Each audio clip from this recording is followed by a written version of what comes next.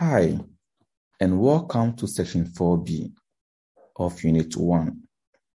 We talked about how to estimate gradients. The gradient or slope indicates the steepness of a line. From graph 1, a step of 3 units in the direction of x leads to a step of 3 units in the direction of y.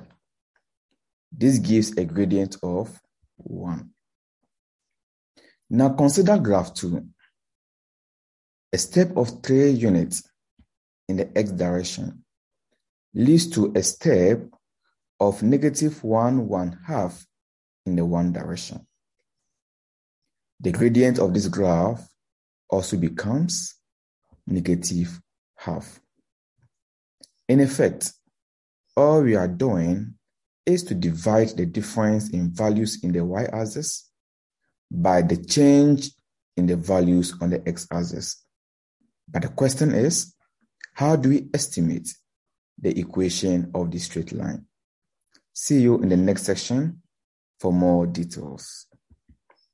This brings us to the end of Unit 1, Section 4B. We hope to see you in the next unit, which talks about how to estimate the equation of a straight line. Always remember, math is a language. The more of it, the better your success.